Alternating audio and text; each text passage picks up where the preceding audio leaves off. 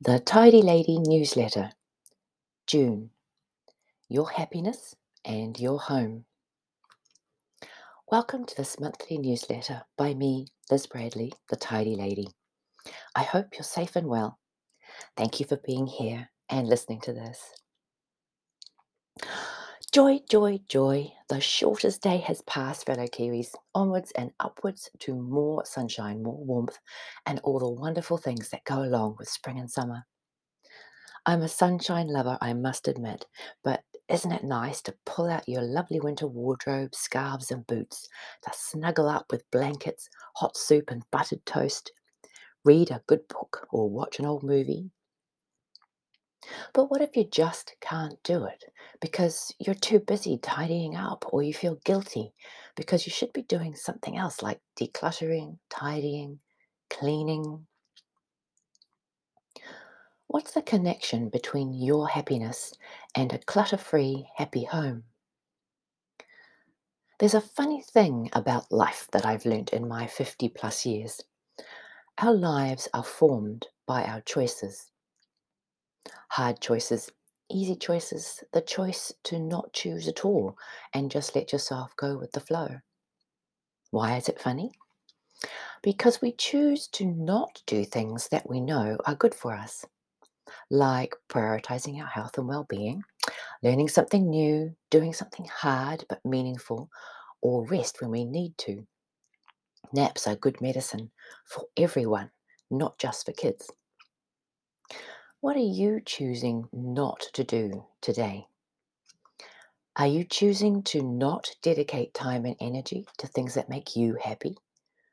To not teach your kids to do things for themselves?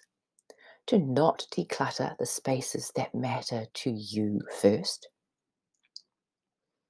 Are you choosing to not organize your life to allow you the time to do what you want to do, or get the help you need to create a home and life that serves you right now? Or prioritize time to make small and big changes that improve your quality of life?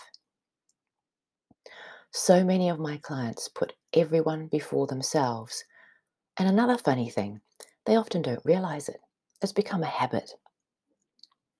They put up with being taken for granted. They allow disrespectful behaviors.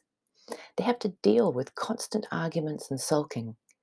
They give up when faced with resistance against changes they want to make in their own home. Often it's down to good old-fashioned communication, or lack of it.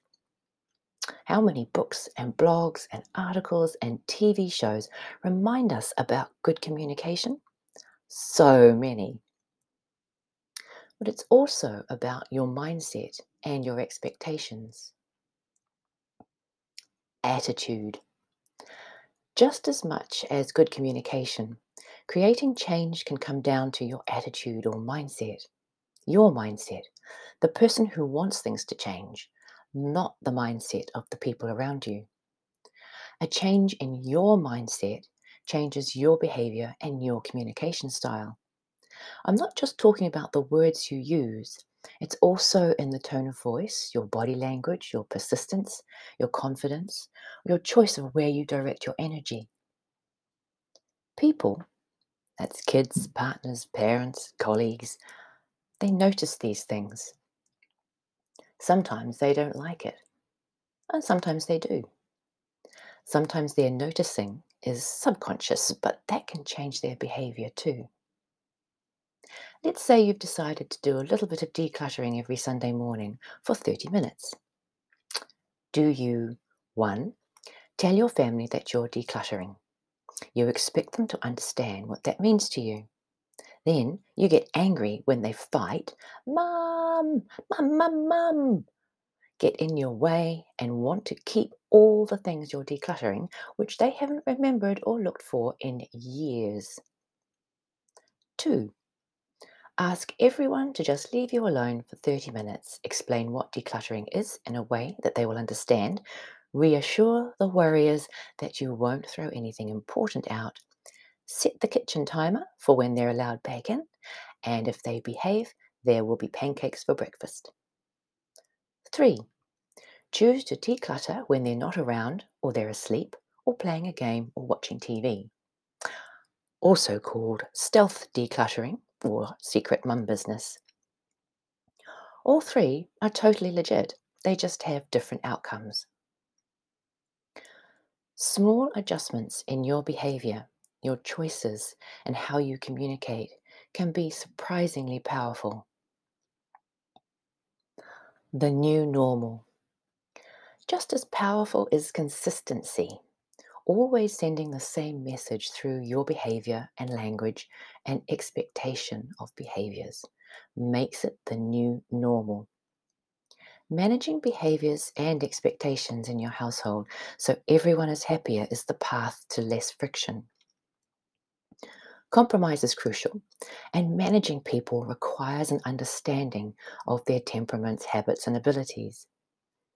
Your household is a team, even if it doesn't feel like it sometimes, and you are the team manager. It's important to think carefully about the effect of your expectations on the members of your household. Are your expectations helping your family to work together or causing conflict?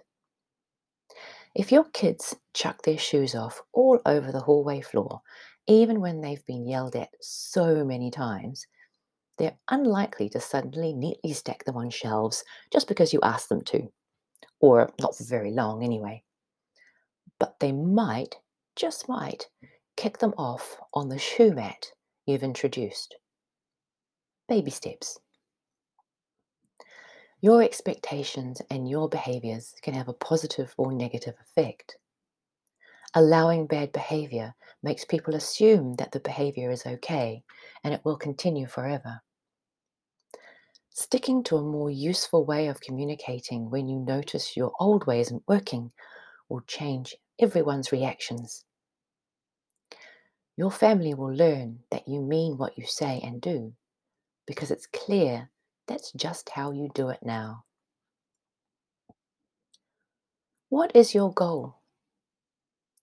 You are the most important person in your home. You might not believe that, or you might find it really hard to hear, or you might agree wholeheartedly, but the reality doesn't look like it. You might want more time, less family friction, more freedom to choose what you would like to do with your life, and less time managing all the people and stuff in your home. Taking time to teach your household to be independent means you will be taking more time for you to do the things you want to do, and more time to do the things you have to do.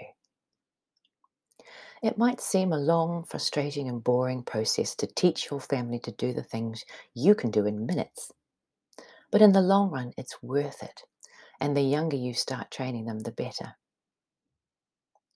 You're building a team. Expecting mutual respect, helpfulness, and personal responsibility in the members of your household will have amazing consequences, especially respect for you. The results of small tweaks are huge. It's worth taking the time to think about and make small changes to make your home really truly serve your needs and your family's. They have a snowball effect, a positive effect on the stress you feel when working and living in a home that's filled with clutter and people that are making you crazy. Imagine your kids and partner picking up after themselves and doing chores. They understand that when they put things back where they belong, they can find them again. They help out their brothers and sisters. They put things away even though it's not their stuff. Mind blowing, right? It's just the way it is in your house now.